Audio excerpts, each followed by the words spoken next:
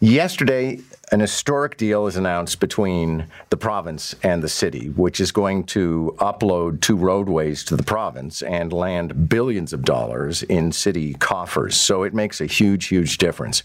But early on in these negotiations, somebody with an insider's knowledge pointed out to me that in all likelihood, Olivia Chow was going to have to give up on Ontario Place and the moving of the Science Centre, all of that stuff, in exchange for getting the deal of a lifetime for the City of Toronto.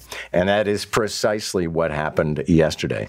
So it looks like Doug Ford and company are going to get their way. And even though he's been showing a little bit of flexibility about, okay, well, maybe we'll move the parking over to the fairgrounds, it looks like it's going to be all about a spa and cutting down trees. Ontario Place for All co-chair Norm Di Pasquale has appeared on our show before to advocate on behalf of a very different vision of Ontario Place. And Norm Di Pasquale joins us right now. Good morning. Good morning, John. You must be disappointed. I mean, I hate the expression, but Olivia Chow kind of threw Ontario Place under the bus yesterday. Yeah, so I think disappointed is a good word. Our supporters and we are disappointed that this fight is leaving the city in this manner. But, we're going to pick back up and now take the fight over to Queen's Park where everything is going. Okay, but I mean, what are you going to argue that they haven't heard already? If Olivia Chow wasn't going to go to bat on your behalf, then you guys are kind of on your own. Yeah, what we're seeing is the province is introducing legislation so that they don't need to follow any laws that are meant to protect Ontarians. So they're giving the Minister of Infrastructure power to move MZOs. We've seen how well those MZOs have gone in the very recent past. And they don't need to follow, they're saying that they won't need to follow environmental rules, heritage rules. Well, why do we have any of these rules that are out there to protect Ontarians if we're just going to go ahead and squash them to do whatever we want anyway? So what is your organization's vision of Ontario Place, or is it just not the spa? Yeah, so what we want is a 21st century public space. Think Montreal waterfront, think Chicago waterfront, something which prioritizes public interest first, and then we start to slot in the commercial interest, not leading with a mega spa and then trying to fit everything else around it.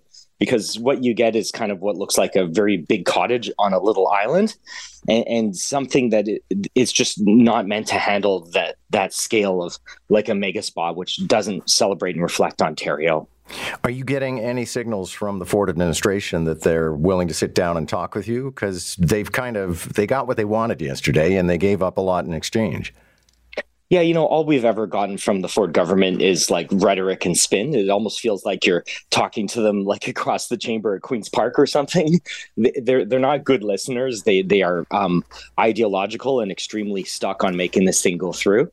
And, we are firm in our position that we are going to fight tooth and nail to make sure that it doesn't. So I think we find ourselves kind of on, I think we're on the side of Ontarians, and they are unfortunately on the side of big Austrian business. Thanks a lot for this. Good luck. My pleasure, John. Thank you very much. Ontario Place for All co-chair Norm Di Pasquale. And Norm was mentioning about building public spaces and reminded me of Sean McAuliffe's column that I clipped out this week, because it's all about this new thing called The Well. And I don't know, sometimes stuff gets built while you're not paying attention. And while I certainly have been paying attention to a lot of things in the city's core, I didn't know that they were building this massive new complex, which is a combination of public space and private space, residential, commercial, retail, on Spadina at Front Street. And the reason I was put to mind of this by Norm was he was mentioning the fact that, we've got to be very careful about how we design public spaces. And the sad thing is Montreal designer Claude Cormier, who had a hand in The Well, died from cancer about 6 weeks ago. And boy, do I wish he was still around and still bringing his creativity to bear on something like Ontario Place. Because this is a guy who has left this incredible mark on our city. Berksey Square is one of the things that he did. And that is absolutely, it's a tourist destination now. I mean, how often do you have a public square that in the tourist manual or online, it'll say, when you're in Toronto, go and see this place. You're going to be grateful you did. And if you're trying to remember Berksey Square, remind me about this. That's the one where they built a fountain, which is very much like, one of those fountains you'd find in a classical Victorian city or in Paris. But it's got this incredible whimsy, which is kind of Claude's signature. It's all these dogs, and the fountain, the water comes out of their mouths. And as a matter of fact, at the well, there's a nod to that. Again, it's such a signature for Claude, who I knew in Montreal. And there's a cat. So there's a cat at the well as just sort of a nod and a wink or an Easter egg, I guess, about Berksey Square. But yeah, Joe and I are going to have to go and take this place in, because one of the interesting things Sean McAuliffe notes in his column about it is that the retail and commercial space goes up a few stories, which is a very New York City, a very Hong Kong kind of a thing. When you run out of street level facing spaces, then you have to start building up. And it's actually a much more efficient use of real estate.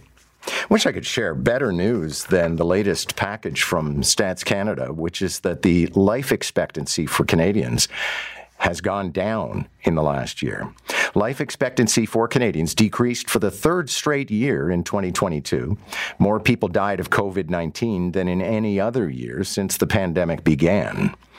Average Canadian life expectancy dropped to 81.3 years in 2022, a full year lower than the 82.3 years recorded in 2019. Don't really know what else to add to that, except I'm a good long distance from 81.3 years, so maybe we can get it up there in the interim. It's 7:30.